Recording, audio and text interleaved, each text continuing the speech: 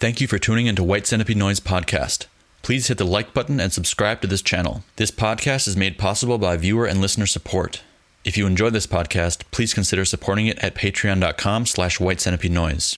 White Centipede Noise is a label and mail order based in Germany, releasing top quality noise on tape, CD, and vinyl. White Centipede Noise is also the premier EU-based distributor of international noise. Visit whitecentipedenoise.com to see available label releases and weekly distro updates.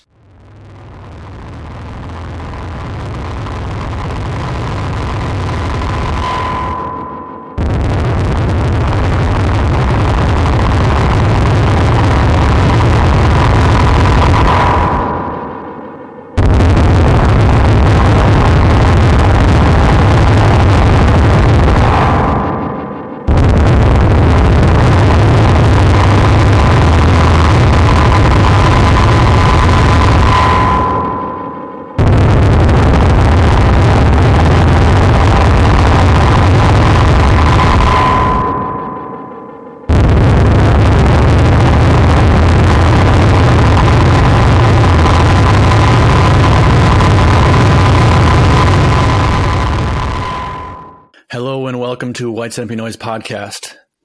My name is Oscar Brummel, and today my guest is a titan of the Vancouver harsh noise scene. Please welcome Kate Rissiek of RUSALKA. Kate, did I pronounce your name right? Yes, good job. Okay. Thanks. Thanks. Good morning. Thanks for being with me. Of course. Yeah, thank you. I think right away I'd like to jump into a bit of your history as a noise musician and as an artist. Can you give me a little bit about the history, the background of RUSALKA, when that started, and what prompted you to start this project?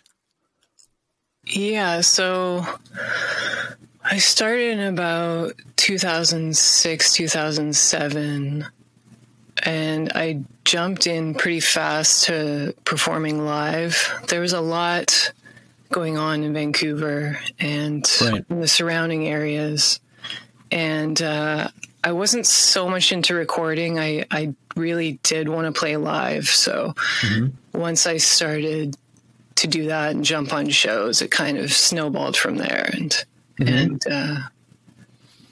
so that was really the beginning motivation, was just being able to play loud noise live. So it was like the overall scene and what was going on was kind of what sparked that. Yeah, I think so. There was a lot going on. There's a lot going on in, as I said, in Vancouver and Victoria and Seattle, and so it was definitely. Yeah, that was a motivation for sure. That was a huge, scene. I think that era of noise, but even like geographically from Canada, the west coast of Canada, that was a really big. There were some really important projects that came out of there. The one everyone knows about is, of course, Sam McKinley, the Rita. He's kind of like the big dog, I suppose. But tons of other ones, Taskmaster, Sick Buildings, et cetera, et cetera. What was how did that kind of whole vibe, that whole scene influence you once you were active? What was that like, being a part of that? Well, not in terms of like your beginning, but like, you were active, and how was it feeding off or interacting with these other artists in this vibrant scene? Yeah, it was great. It's something you can only have perspective on now, but once you're in it, it's just kind of a big, crazy storm, but yeah, there was so much stuff going on, so many different artists, and everybody had a very unique perspective and approach to things. So that's, I think, the thing that I liked the most, was everybody was like so individual. So you could just come at it and do your own thing. And yeah, so I was really lucky to just see so many different performers, and that really sparked, an interest, and people were really, one of the first shows I played was in Victoria, and Ron, who does the project Griefer, he was always just trying to get new people to play. So he was like, if you got any hint that you did noise, he was like, okay, you come play the show. And he still does that to this day, So, yeah, I was really lucky to have those kind of opportunities and people around that were very, they push you to do things. And so everybody just kind of pushes each other in that sense. Yeah. Were there a lot of artists from like the US, also coming through Vancouver at the time? I think was there much crossover? Yes and no, because it was more so the other way. I would say because it was a little bit easier to go down there, whereas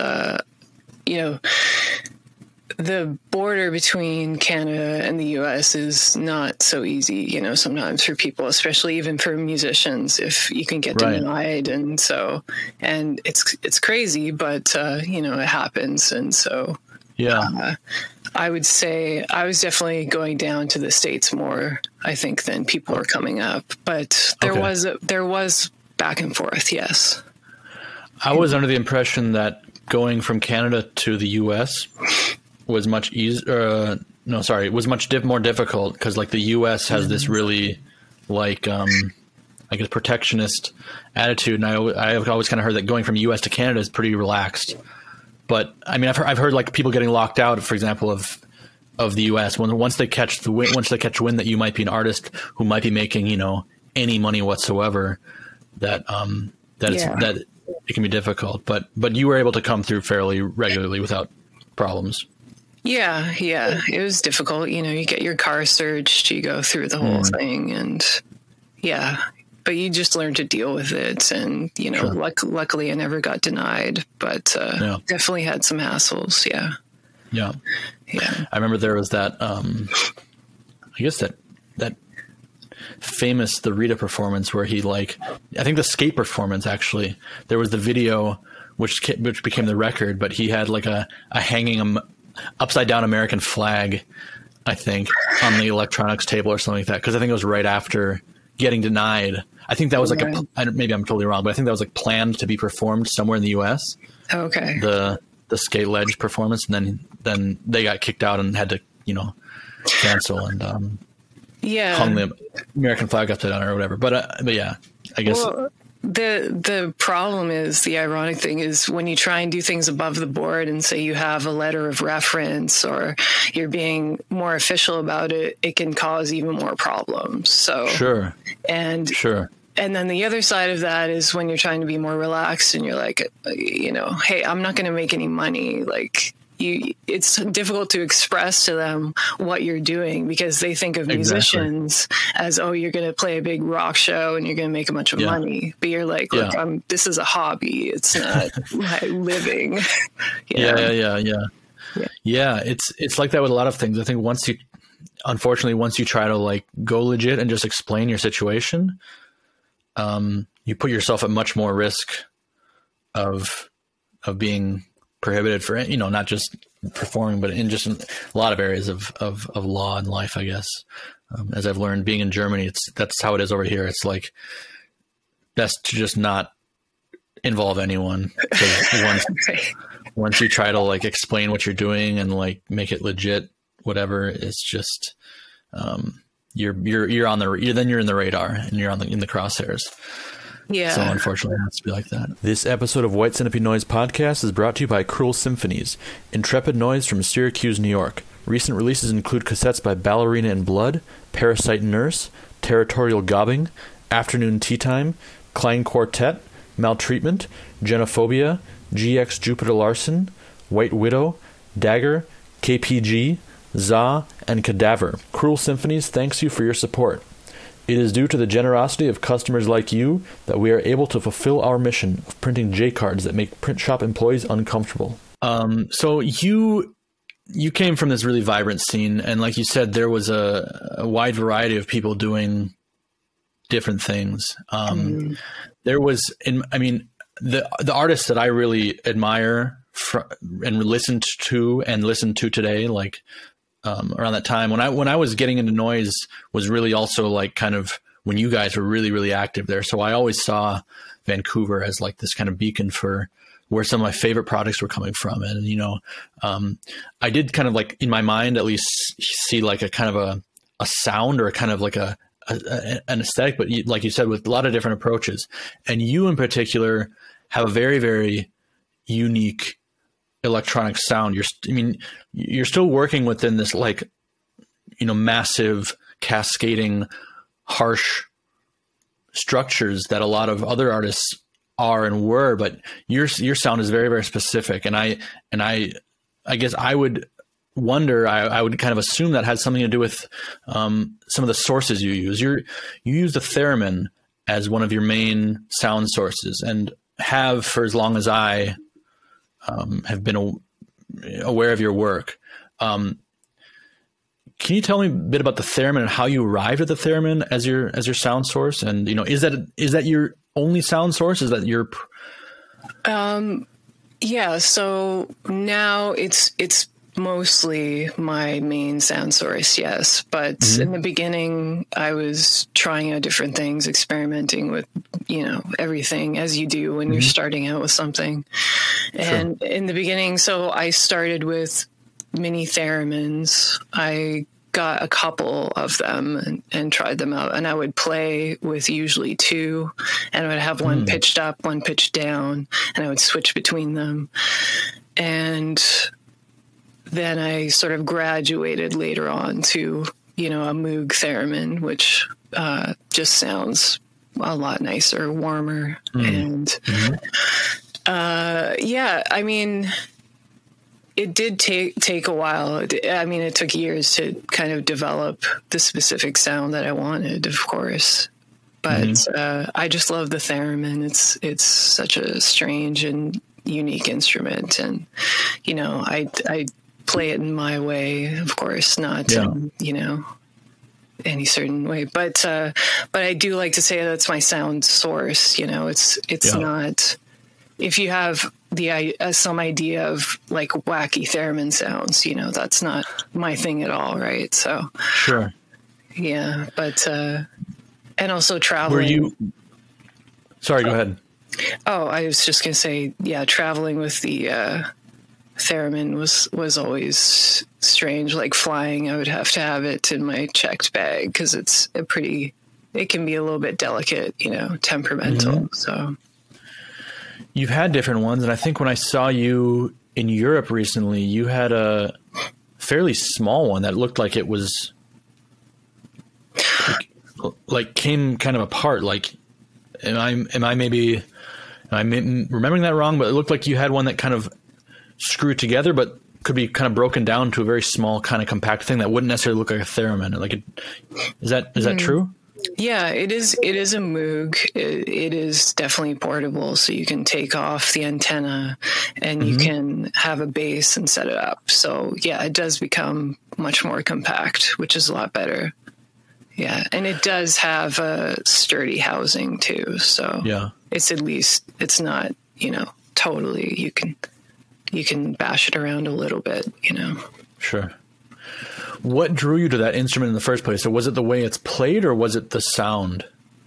It was the sound for sure. I'm a big science fiction fan, and the older movie soundtracks with the eerie theremin, that I was always drawn to that, definitely from a young age. So it was more that, and I was just curious about it. So yeah. And are you into Clara Rockmore? Yeah, of course. Virtuoso, and it's amazing. Yeah, what some of the early virtuosos did with it. Just amazing music. Have you ever learned to play it that way, or tried to play it that way in like a traditional way? No, it must be very hard. Yeah, I'm sure it's very delicate and precise. Like it's like it was initially created to be like an electronic violin. So that's what, Leon Theremin had in mind when he made it. But no, I don't feel like I need to play it that way, or there's so many people that play it very beautifully in that way. And that's just not my thing. That's not, I'm not interested in that.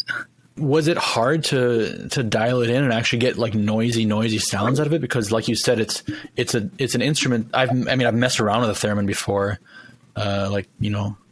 doing this, and it lends itself very quickly to like wacky sounds, which I've never heard in any of your work. It's always been this really dense, like atonal sound. Was that hard to get and hard to figure that out? Did it take you a while?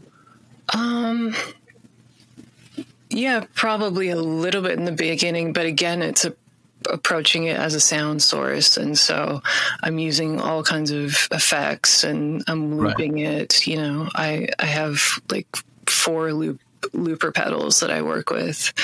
And so, yeah, approaching it more as a sound source. And it did take a while to figure out how to get the kind of precise sounds that I wanted out of it. Yeah. Do you remember being in Minneapolis?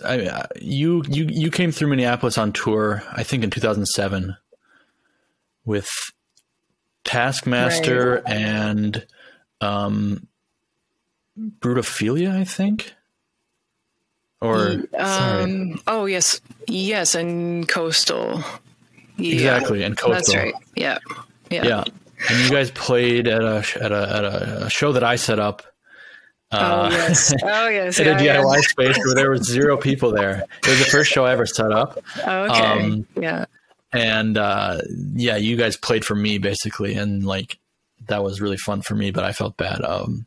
But do you remember what happened there with the PA? Because I remember, the sound guy set it and forget it. He set the level and like went out for a smoke or something like that. Yeah, and I think he lit the speaker on fire. Yeah, he went to the other room to make food while I was playing. And yeah, the funny thing, I do remember that vividly because I was so focused on what I was doing, I didn't notice that the speakers were smoking. And so when I stopped playing, I looked up and I saw the room was filled with smoke, and it took me a second. I was like, where's that smoke from? And then I was like, oh shit, you could smell the burnt speaker. And I kind of went, oh shit.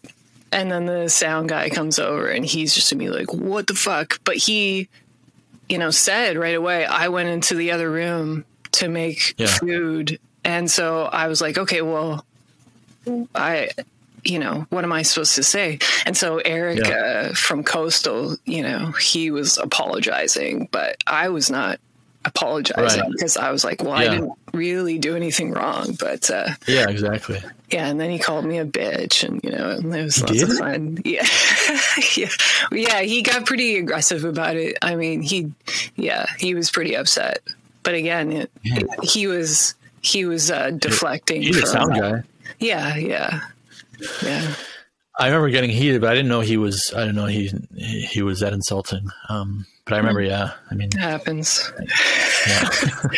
I didn't intentionally, burn the speakers or anything. It just happened. Oh, of course. Yeah.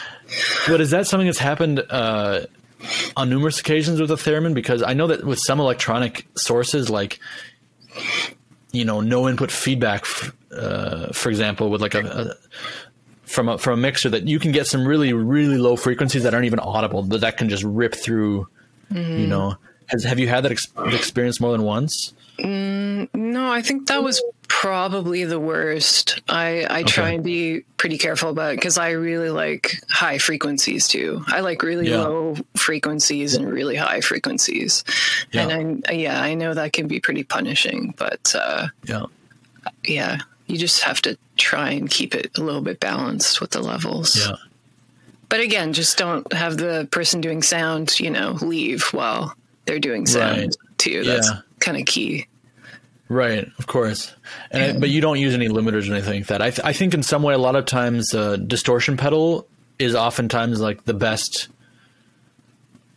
speaker protector in some way because it's a natural compressor and limiter. You know, even if a theremin maybe can pump out like a 20 hertz frequency or lower, usually some other distortion pedal will kind of filter that, I guess.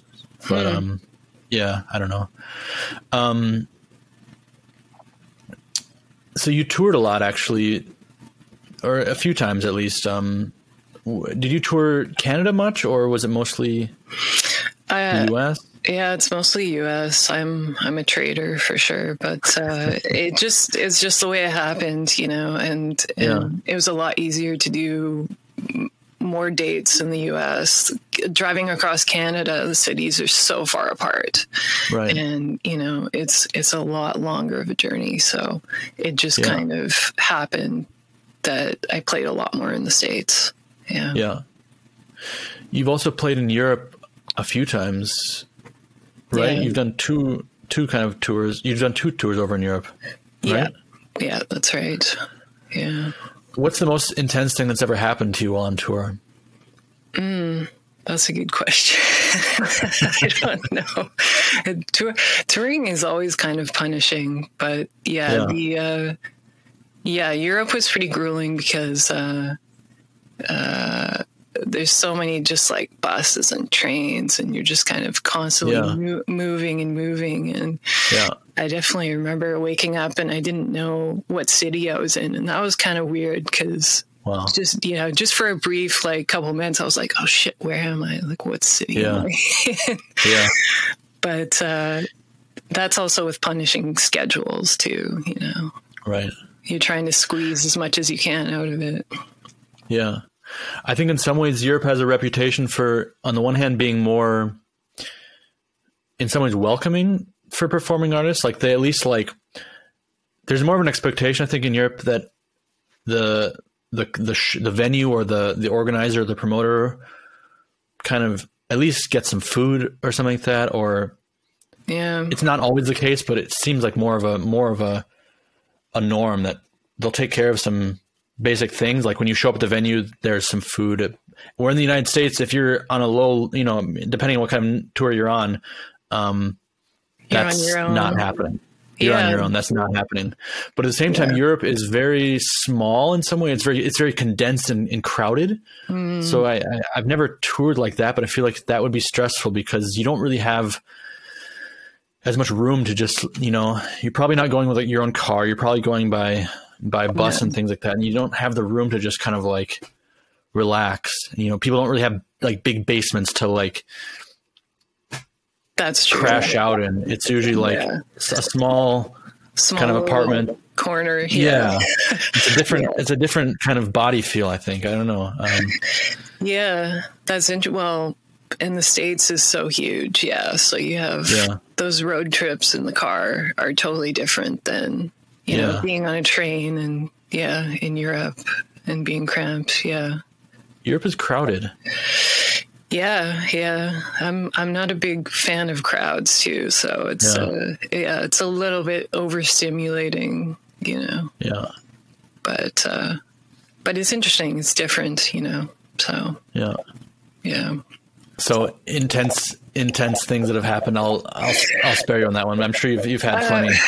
It's more bleak moments. Luckily, I can't think of anything totally horrifying. You know, it's more just kind of depressing, bleak parts. Yeah. Touring? Yeah, I would say so. Especially in the States. Sometimes you just have those moments where you're like, why am I doing this? Like, why am I doing this to myself? But, you know. Is that the predominant feeling that you get when touring, or is it more the fun and joy? Those are just brief moments, you know. Yeah. When it gets a little too bleak. You're just kind of like, man, I could just be at home and, you know, my warm bed. What am I doing? But that's the gamble of it and the fun, I guess, too. Right. This episode of White Centipede Noise podcast is brought to you by Flag Day Recordings. Established in 2017, Flag Day Recordings is a tape and CD label based out of Pennsylvania, focused on promoting harsh noise, avant-garde, musique concrète, electroacoustic, and ambient styles. Recent CDs include Mariam Sirvan, Peter J. Woods, and Tourette. flagdayrecordings.bigcartel.com. What about some standout shows that you've seen while traveling? Yeah, that's a good question. Well, I mean, I do kind of like festivals, I would say, are great. Mm-hmm. Just because you have, so many different people from all over. So, even here at home for me in Vancouver, like the Vancouver Noise Festival has always been great. Victorian Noise Festival. It's a little bit different on the road, but I would say in Europe, I don't know, there's so many like different interesting venues, like in Prague, there's, you play on a ship and that's attached to the harbor. I'm totally forgetting the name of that venue at the moment. I'm not sure. Yeah, it's this old ship and it's attached to the harbor, and so you're playing in like the hull of the ship. A lot of reverberation, and and that was in winter too when we played there, and it was really cold, and it was heated by this wood stove. I don't know. You get to see like just weird places in Italy. We played at this venue that's in the mountains, and it was just the most spectacular view. And it was so remote too. And so I was thinking like, who's going to come to this show, And it was like a good sized crowd showed up, like 40 people or something, to this art gallery in the mountains. That it was so bizarre. Like, I don't even know what their journeys there would be like. It was definitely, Wow. Yeah. That's awesome. Yeah. Just crazy. There are those sorts of places in Europe. There are also a lot of like kind of cultural centers. It's a weird thing. It's either like really wild DIY spaces or kind of like bland, like government supported places, I guess, or, some sort of more official institutions. Yeah. There is a strange mix. There's not as much of those just DIY spots, like someone's warehouse or someone's basement, of course. It's a different... You don't have that as much like you do in the U.S. Right. But those are much harder to keep going, the underground independent spaces. I mean, it's really hard.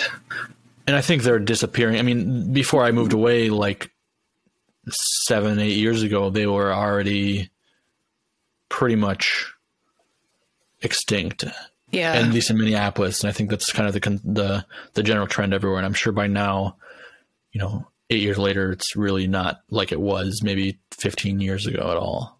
Yeah. It's pretty sad how downhill it's gone. Well, of course, with the pandemic, that's a whole other stress on it. But before, I mean, spaces were just struggling to, I was in a rehearsal space that was a warehouse that used to do shows years ago. And I mean, it was around for 15 years, for a long time. And of course that's just shut down now. Because of development, in the area. Yeah. So exactly. But yeah, it's just... So Vancouver is the same way. Are there still spaces in Vancouver? There are, but they're very much just holding on. I mean, they keep disappearing by the day, and it's really hard. There's just no support, for those kind of venues. Yeah, it's sad. I wonder what the new... I mean, I do think that with every end of an era, there's something that reemerges, a new solution to things. I'm curious what the new answer will be to lack of DIY spaces and how people will adapt to that, or what will happen. I don't know. This episode of White Centipede Noise Podcast is brought to you by Scream and Ride Distro and Absurd Expedition Label. Canadian-based source for experimental electronics, harsh noise, etc. Over 1,500 items in stock on all formats. Media mail shipping to the USA and affordable international shipping. Coming early 2022. Hermit Chick White Split Tape. 2 distinct vocal noise approaches from opposite coasts of Canada. Neural Objective Constraint Tape. Unreleased material from 1996. Mott and Violent Shogun, Mangle Tape, Split and Collaborative Tapeworks, Andrew Nolan and Misery Engine, Split Tape, Cosmic Industrial Dusty Noise Malaise, The Rita, Herschel The Shoot Tape, Sputtering Crunch of Obsessive Minimalism, Alex York Double Tape, Tape and Synthworks for Melancholy Mood. Visit screamandride.com and absurdexposition.bandcamp.com. You told me in the beginning you were primarily interested in performing live and not so much in recording. Has that changed? Has more of a focus shifted to recording in your recent years? Yeah, definitely. That was a slow process, but I did over the years get more into recording and get kind of more involved, and instead of just doing kind of one take for an album. Yeah, mm-hmm. I do get a lot more involved, but it took a while. Yeah. Sure. Tell me about Revisualizations, that tape for New Forces, because I've been listening to your recordings for a long time, and I have many of them from the earlier days, and I've always thought they were great, but that was a recording when I heard it. I mean, maybe it was partly because I kind of took a break buying stuff, and when I moved to Germany, I bought it, and it came out kind of like shortly after I moved to Germany, and I got it, and I was totally blown away by it, and it was a totally new kind of approach and new intensity that I hadn't heard in earlier recordings. And maybe there were some around that era that came before then that also were of the same ilk, I suppose, that I maybe I didn't check, but this to me was like a huge break. Can you tell me about the recording a bit, and if that has the same importance for you than it does to me? Yeah, that's interesting. Yeah, I think that was just one of those steps in getting more involved and doing longer recordings and trying out. It's very long. Yeah, trying out different kind of sound sources, and it's difficult to remember exactly what I used on it, even because it is a while ago, but I think it was just using a tape echo and just trying out different things, really, and leaving things set up at home and working on it, and coming back to it a couple days later, just taking more time. To me, it wasn't even necessarily the sound sources. I mean, the clarity and the power of the sounds was one thing, but also the way it was kind of composed, or the way it was structured, was really, it had a lot of moments where it builds and builds and builds, and then like drops off to like a really quiet part, and like loops, just a totally, I don't know, with also very minimal sounds and minimal means, but a really, really involved, like long compositions, and really, just simply kick ass. I was really into that. And I mean, everything I've heard since then also has been of that same caliber and kind of in that same world sonically. Okay. Yeah, I think that's just building on and getting a little bit more into editing, and just working a little bit more with that, than before. Do you work do you multi-track in a computer? No, I'm not. I do still keep recordings pretty minimal. Like I do like to.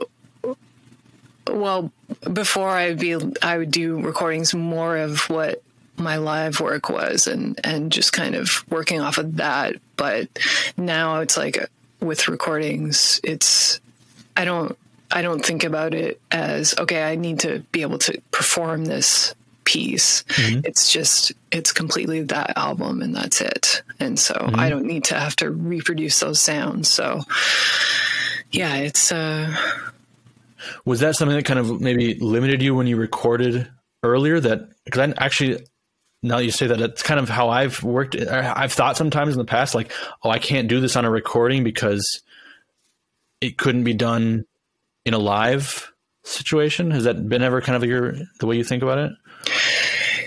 Yeah. Like kind of limiting myself based on what I, think is appropriate and what could be reproduced live. Right. Yeah. Yeah. I just kind of threw that out and was like, okay, this is just the sounds on the album and that's it. And they're different things for sure. Yeah. I mean, they're different things no matter what, but sure. With your LP Base Waters, the theme of water is present there, and it's present in a lot of your other works. I think it's referenced also in your performances that I've seen. The ones that I've seen recently, you use really great backing images of minimal images of water. I get the sense that this is a important image for you. Can you tell me a little bit about what that symbol means to your work, if that's possible?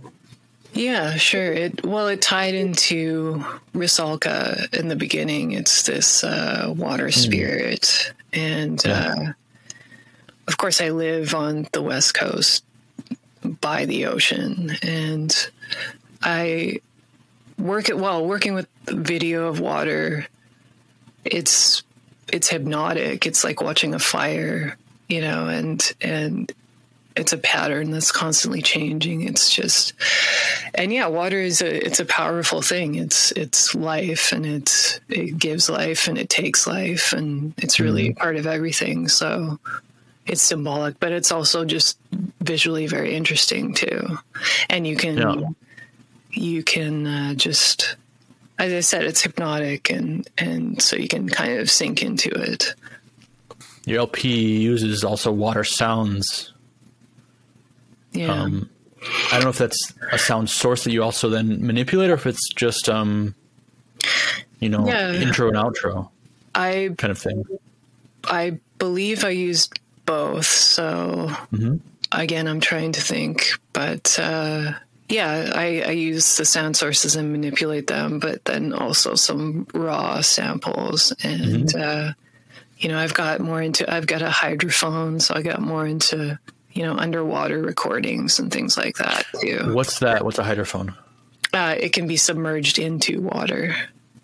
Like a microphone? Yeah. But you can put it in water. Cool. Submerged. So you can get underwater recordings. And have you used that for? Yeah, on more recent stuff has used more of those recordings. Yeah. Yeah. Cool. Awesome. When you work with the video, do you ever coordinate yourself with it, or do you just have it play in the background? Like, I did use it as about the length of what I wanted to play. So I would have it in mind with like the live piece that I was going to be doing.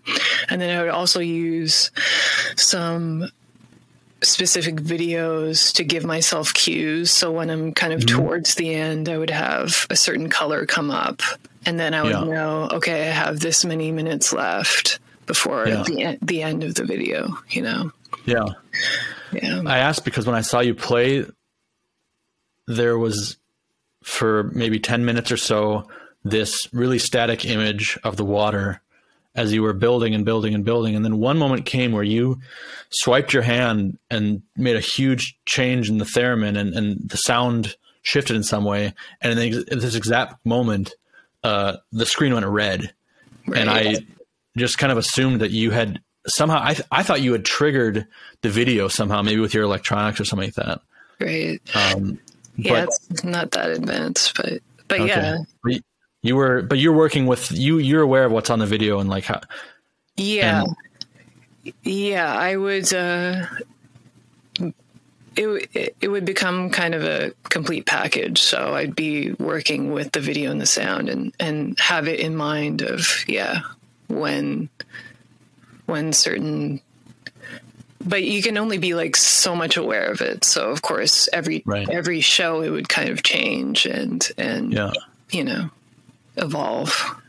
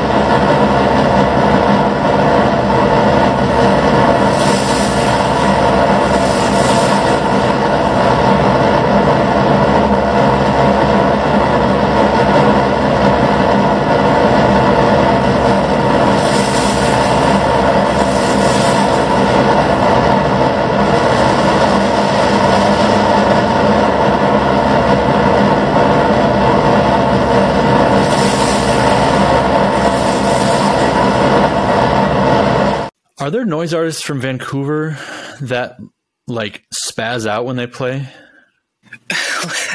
You mean very, very physical?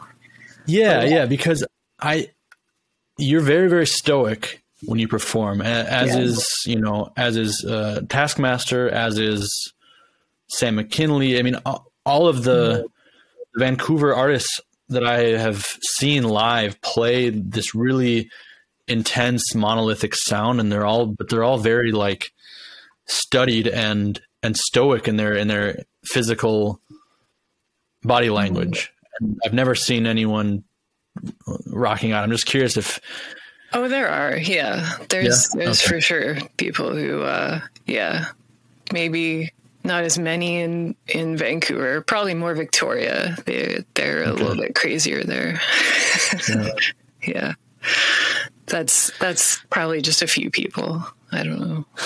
Do you see noise as a study? Do you listen deeply? Do you I don't know what my question is exactly, but when you're working with sound, are you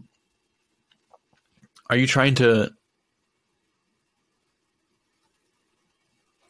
give something out, or are you like sinking into the sound? I don't know if that makes sense as a question.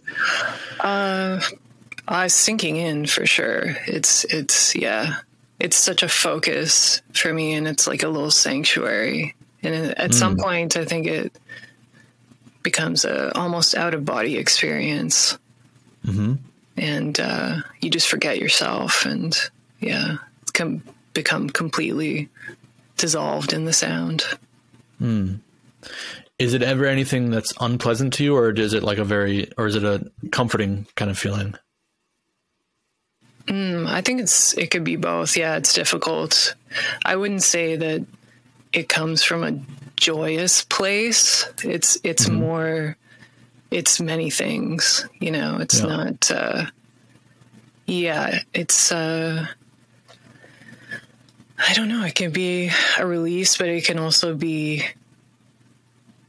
it could be difficult. It could be painful too. So it's not always it's not really a happy thing, but it's not a negative thing. Mm-hmm. Is there anything in your daily life that inspires you to make noise? Well, I guess everything. I mean, But yeah, in the beginning, I would say it was more needing to do it to get, aggression and to get all the destructive kind of behavior in a more creative place. But I think it's become something a lot more balanced now. Mm-hmm. I asked about water as one symbol that I've noticed in your work. Are there any other themes or symbols that you kind of follow over a time period with the project that it's, I've noticed maybe specific releases have references to certain things, but are there any other overarching themes that you work with or explore? I think it always changes. It is always changing. Yeah. From record to record, even from show to show, it's always something different. Mm-hmm. Yeah.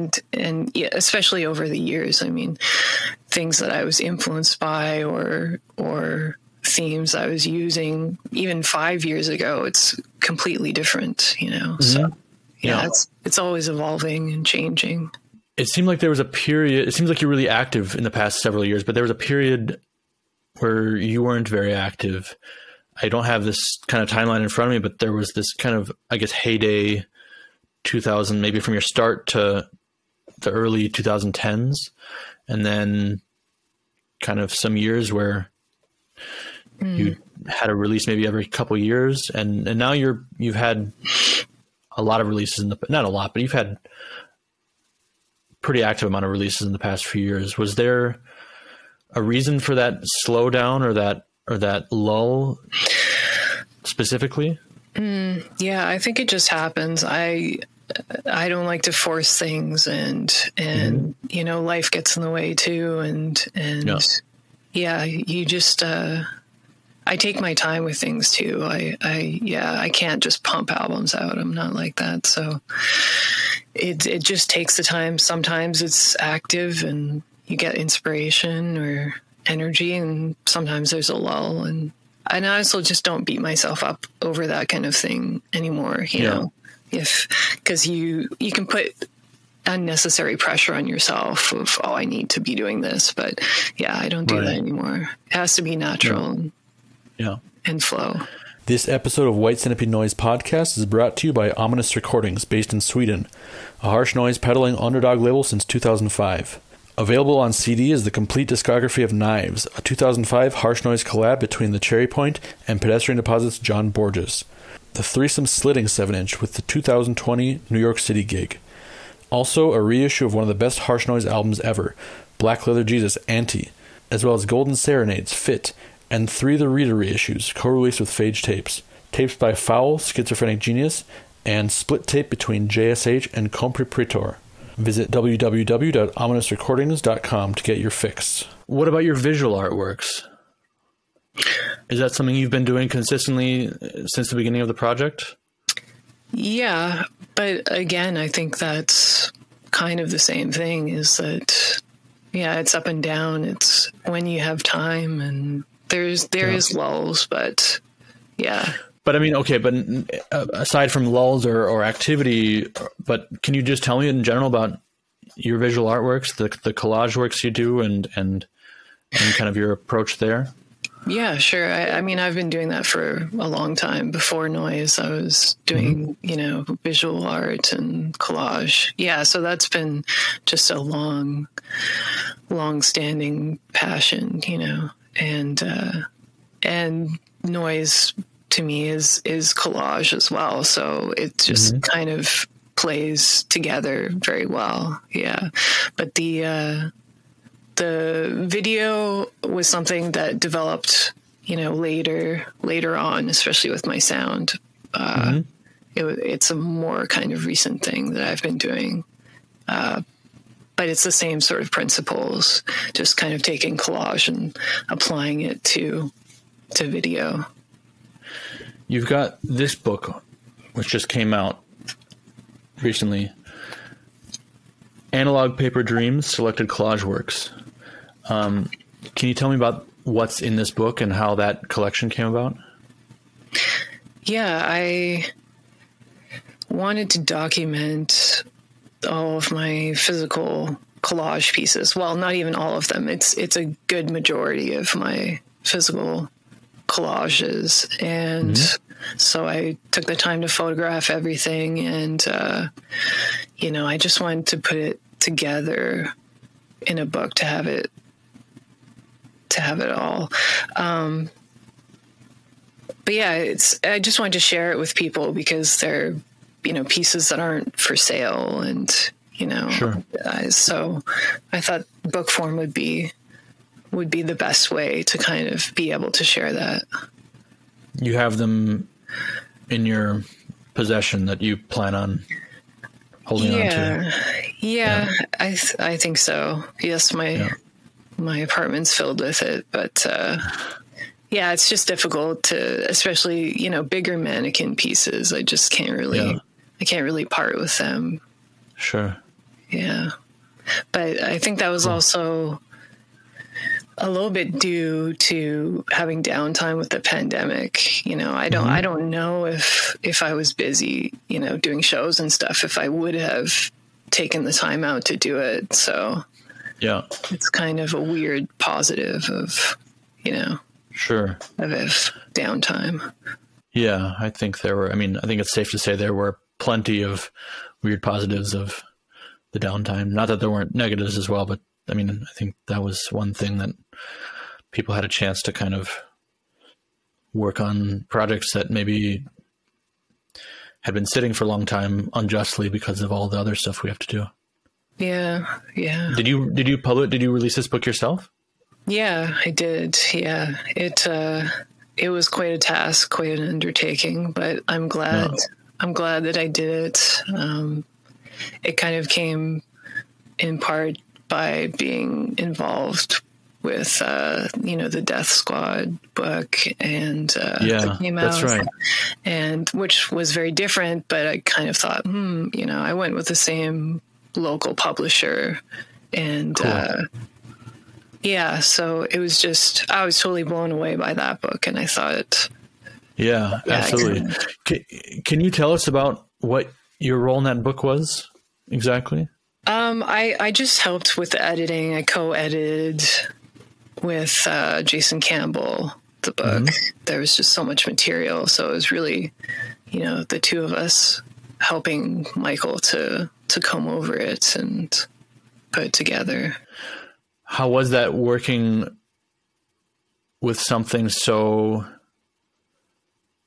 intimate and extreme, for Michael, his work? How was that working on his project in maybe an objective way with someone that you're also very close to? Yeah, it was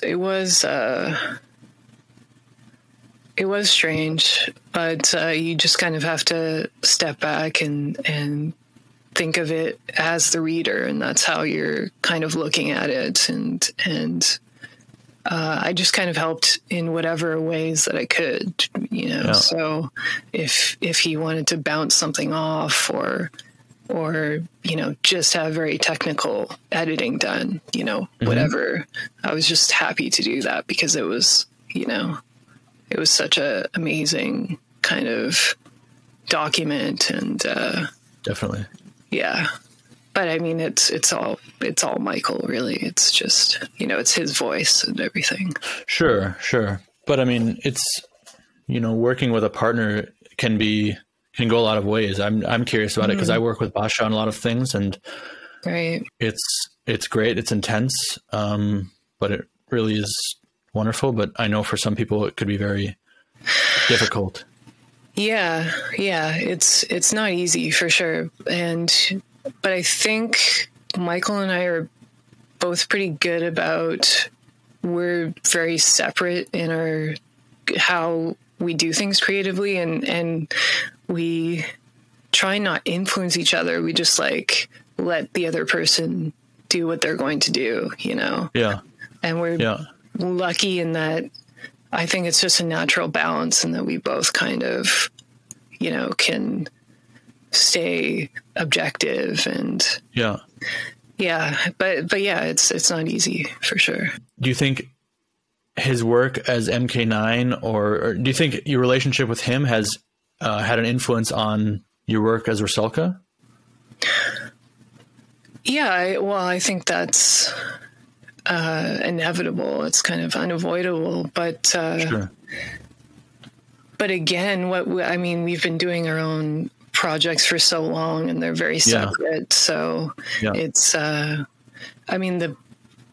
biggest influence I would say would be video, because I really did start doing video because we toured together.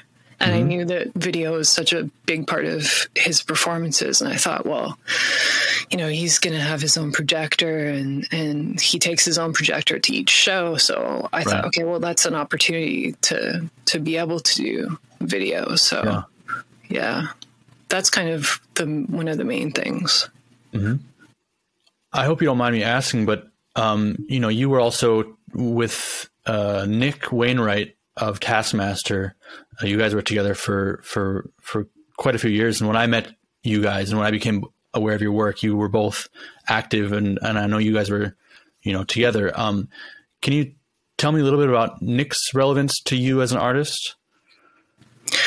Yeah, we were touring a lot and doing a lot of shows. Yeah, in the early days, that was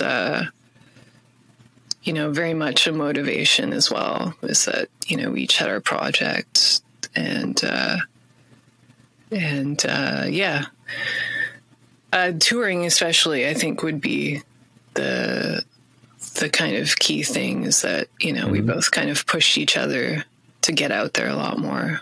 And, it definitely drove our projects. But again, being very separate artists and, doing our own thing at the same time. Yeah. Yeah. I guess one question I have that is maybe a bit annoying, but I think it's unfortunately unavoidable. Noise being like an overwhelmingly male dominated genre of music, 99.9 maybe % of noise artists being male. What factor in general has this played on your journey as an artist in terms of your interaction with the outside world, or, if any? I don't want to dig more than you want to talk about it, but has that, what role has that played for you? Yeah. It's difficult to describe. Early on when I started RUSALKA, it was part of the project was really about the, pains of womanhood. And that was very much either consciously or subconsciously in the project. So it had a big impact, but then at the same time, noise was just about getting away from everything. And, so, it's changed over the years, or there's a lot of different people doing noise, and right. I don't know. There's not really an easy answer to it. It's, I wish we didn't have to talk about it. Right. I'm sure you didn't even want to ask the question. Right. So no, I didn't want to ask the question, but I also felt, it's also maybe not appropriate to avoid it, because maybe I guess I didn't really know what your feeling about it is. If it's something that you feel is an element that you want to have more attention brought to or discussed more, or rather the opposite? Like, do you ever feel expected to make it a topic in your work, or speak out on it, or anything like that? Yeah, noise is kind of my sanctuary away from everything, but it's I don't know. I do want to get away from it, because, that's not what it's about for me. And noise is very much a getting away from ego and my identity. So yeah, and you can't, what am I supposed to do about it? I'm out here doing noise, and that's really all that I want to do. I don't care if there's, a boys club or anything. It's so, these, I can't really do much about it. Yeah. Is it something that you feel is changing, or you feel like, has any change in the recent years? I hope it's changed. I think it's changed, know. Yeah, I hope so. I can see that it's changed a bit more, but it's kind of sad because some things just stay the same. So right. Yeah, I don't know. Do you feel that your femininity has a fundamental approach to or a fundamental influence on your approach to sound? Like, do you think that is something that is reflected in your music, not necessarily the themes, but in the way you craft sound? I think so. I think more so in the beginning. Yeah, but it definitely changed. It definitely changed over time. I think it comes back to subconscious things too, is, we're again working out the kind of pains. And that's unfortunately one of the big pains, about being a woman and also just in general, working out the frustrations and the anger about things. Yeah. You've dropped some really great and heavy releases recently, particularly, you made an LP, which was a really standout record of the past several years in noise, I feel. What do you got going on right now, and what are we going to hear next from you? I will have a record coming out on the label Virtues, which is that'll be the next release coming out. And I saw something like a blurb somewhere. I believe it said it was listed under your name, Kate Rissiek. Is that true? Yeah. So I'm going to be releasing from now on just under my name, really? Instead of RUSALKA. Yeah, it's just I have done a few things just under my name, and I've used the name RUSALKA for a long time, and I just feel there's no conceptual shift or any difference in the material because RUSALKA has always been me, so it's just going to be under my name from now on. Cool. Yeah. And will that be what format will that be on? That'll be an LP. Great. Yeah. And I'll have some other things. I'm thinking about doing some self-releases, so there might be something in that nature coming up soon. Do you have a label, or have you ever had a label, like proper, No,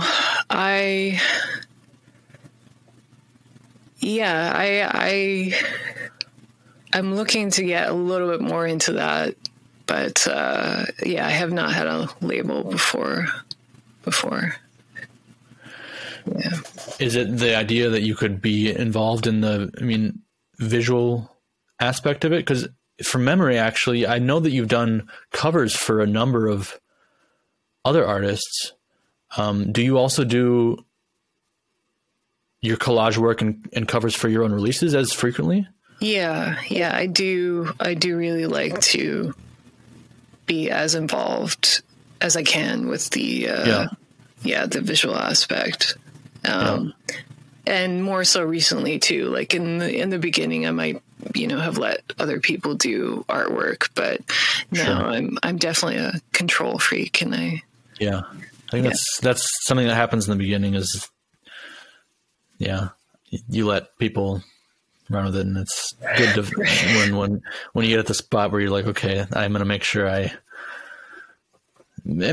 think just in general, it's great to see work from an artist where the visual art always also represents their vision, even if they didn't do it themselves. But I've less and less, I've grown away from this idea of like the label aesthetic, because to me, that's not really, I would rather the release be treated like, you know, individually for the artist rather than part of a batch or something like that, where everything kind of looks like the label. And then everyone, you know, I feel like that's only half of the artist in some ways. So I think that's an important thing to take over at some point as an artist. I mean, I guess some people are happy just to like, you know, have the music come out and they're not too concerned, but I think that's a pretty key thing, I think. Yeah, I can understand either way. It's so individual, you know. Yeah. I mean, yeah, just for me, I like the package. I like to, for sure, be more involved now. Yeah. Now available from White Centipede Noise, Altar of Flies, Otterblick Triple LP. There has always been chafing and harsh elements in Altar of Flies, but never before has he put that particular ingredient in focus like this. Electronics burnt to crisp, crackling meat slab fizz, and reckless physical wreckage. All this paired with his signature vintage apparatus and magnetic tape wizardry. And the result is an elegantly churned up pigsty. That is an excerpt from the extensive liner notes written by Eric Neustrand. Available at whitecentipedenoise.com, Bandcamp, and soon, a distro near you. Can you tell me your top 5 noise releases of all time? Are those audio cassettes behind you? I can't tell if I can't tell if your camera's a bit like fisheye, I think. So I couldn't tell if they're like VHS because they look kind of big, but they're cassettes. And are those are so okay. Yeah. Okay. Yeah, they are tapes. That's a good question. I mean, well, if we're talking noise, I'd say, you know, probably CCC, Phantasmagoria, or anything by them, really. And Controlled Bleeding, Knees and Bones.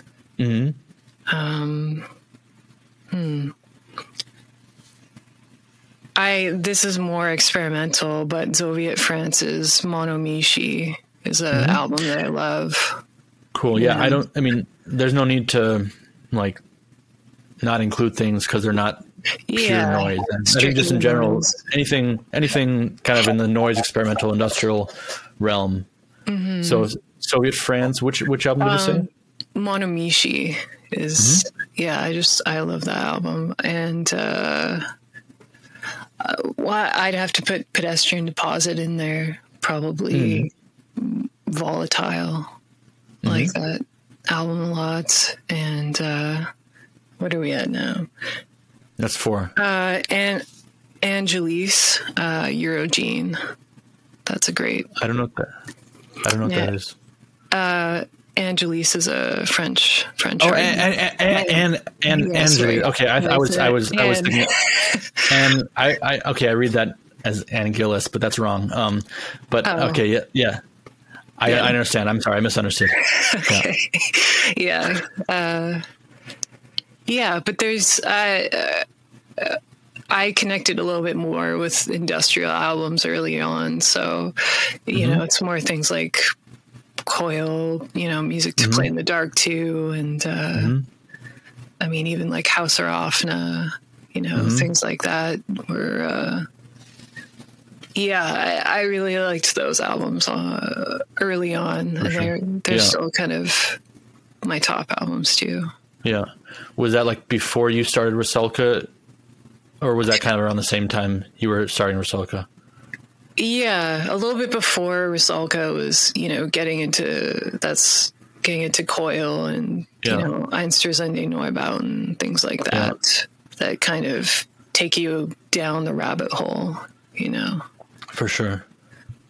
Yeah. I didn't ask you originally, but did you have any musical projects or bands before RUSALKA? Noise or otherwise? No, I played around with sound, and I wasn't quite sure. I knew that I wanted to do electronic sound. I just didn't really know in what form. So it took me a little bit of playing around with things to figure out what exactly, I wanted to do. Sure. Yeah. Then my next question is, can you give me 5 noise releases of the past year or so that you've been into, really impressed by, interested in, favorites? I mean, I don't know about specific releases, but I would say... It can be artists. So. Yeah, I would say things like, I'm really impressed with Him Occult. That's, such a great project. It's really cool to see, more projects like that. And, Mass Marriage has been doing some great releases lately, like really honing, her sound. And for sure. And, I'd say those are my top mentions, but, yeah. Cool. New Mass Marriage album is excellent on New Forces. That's a high recommendation. For sure. All right. Well, Kate, is there anything else you'd like to add? Is anything else you'd like to make note of that I missed or got wrong, or anything you'd like to tell your fans out there, people listening? I think that's it. Yeah, thank you. I'm excited about the release on the Virtues label, so that's the next thing. And do you know when roughly that's gonna? We'll see. It'll hopefully be early this year. So it's like submitted and at the plant and stuff. Yeah. There's some slowdowns because of supply issues, but yeah. Cool. Yeah. That's exciting. Actually, that's super exciting. I forgot about that. Actually, I saw that, like, maybe, you scroll on the internet half asleep sometimes, and, I saw that upcoming on Virtues, Alex Kmet's label, and I saw your name, and I thought, like, I was blown away. And an LP, an LP, and it was, that's very exciting to know that it's happening, and that it's, a continuation of your work that I'm such a big fan of. Cool. Yeah. Thank you. Yeah. Thank you very much. Cool. Well, thank you so much for taking the time to talk with me and everyone out there. And we'll keep in touch and talk to you later. Awesome. Take care. Thanks. Bye. Bye. Thanks again for tuning into White Stampy Noise Podcast.